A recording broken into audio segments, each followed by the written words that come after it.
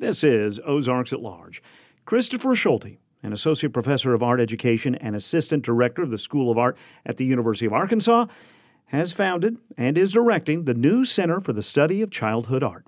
As Ozarks at Large's Jacqueline Froelich reports, the center levels the theoretical playing field occupied by both children and adult artists. Christopher Schulte is passionate about supporting and cultivating child artists. That interest is what spurred him to propose the first ever Center for the Study of Childhood Art in the U.S. in the University of Arkansas School of Art. After joining the faculty in 2019, he began to formulate a plan for this center.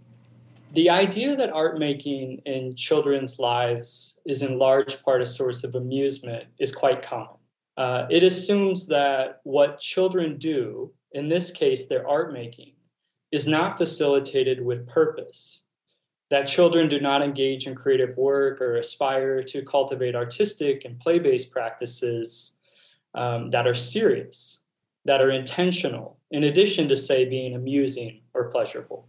Schulte says child art is not frivolous, but should be recognized as a critical and generative practice in the everyday lives and experiences of children. For example, art enables children to make sense of social and cultural worlds they participate in and contribute to. Art enables children to circle back to aspects of their daily experiences that struck them as interesting or curious, or that they found to be difficult to understand or challenging to embrace. Art enables children to negotiate and hold space for difference.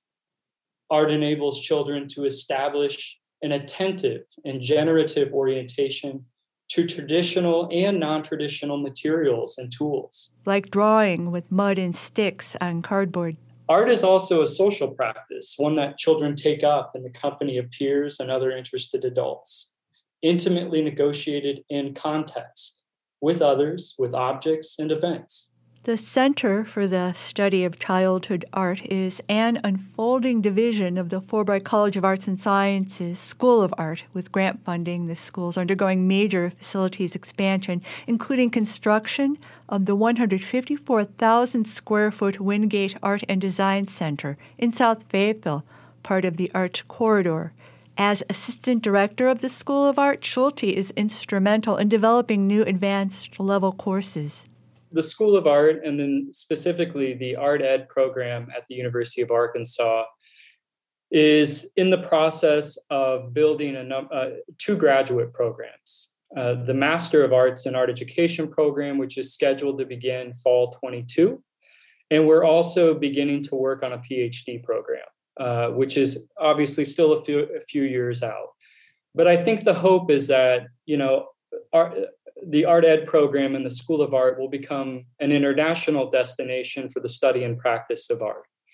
And from a K through 12 perspective, we're very much committed to reconceptualizing what K through 12 art education can be.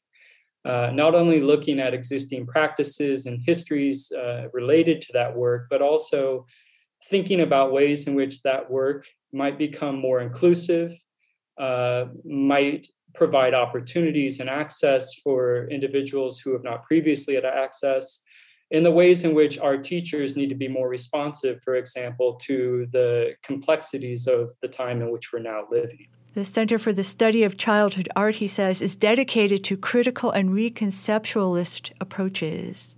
That means we are working against traditional perspectives, which have a tendency to reduce how children's practices are understood, that have a tendency to maybe marginalize children and their work and their communities, and that have a tendency, for example, to treat children's ideas and expertise as somehow being less sophisticated or less impactful than the expertise that adults offer.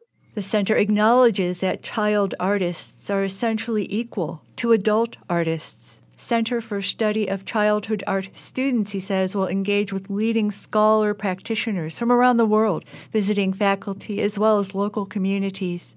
We are constantly able to reach out, and the work that we do is public facing, but that also has a capacity to hold space for the community to be present and to participate in the work that we're doing.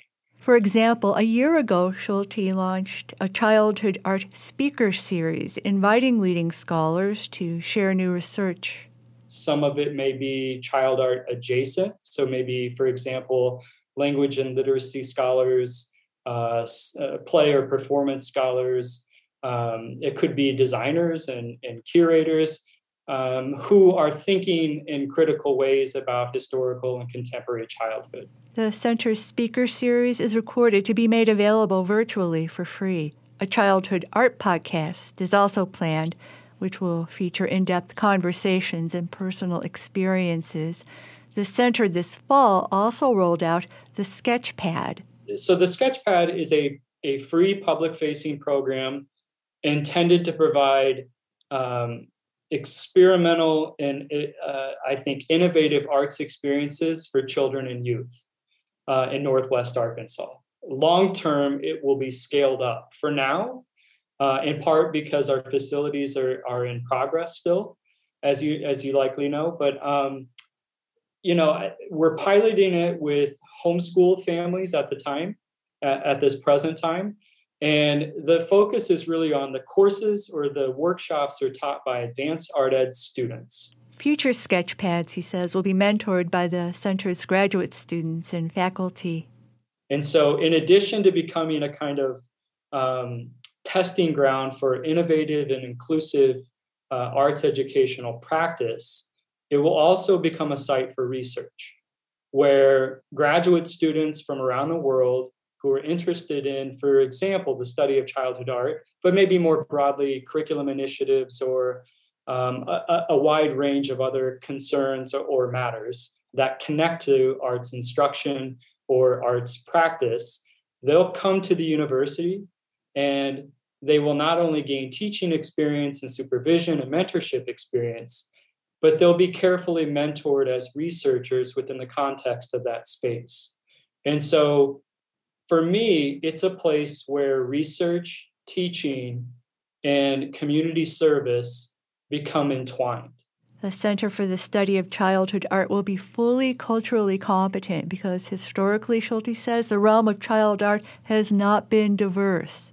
For young people whose bodies and lives are constantly marginalized or systematically excluded from consideration, art making provides a tremendous opportunity for those children to restate the importance of their own being, to be able to articulate the complexities of their own life experience, of the community they are part of.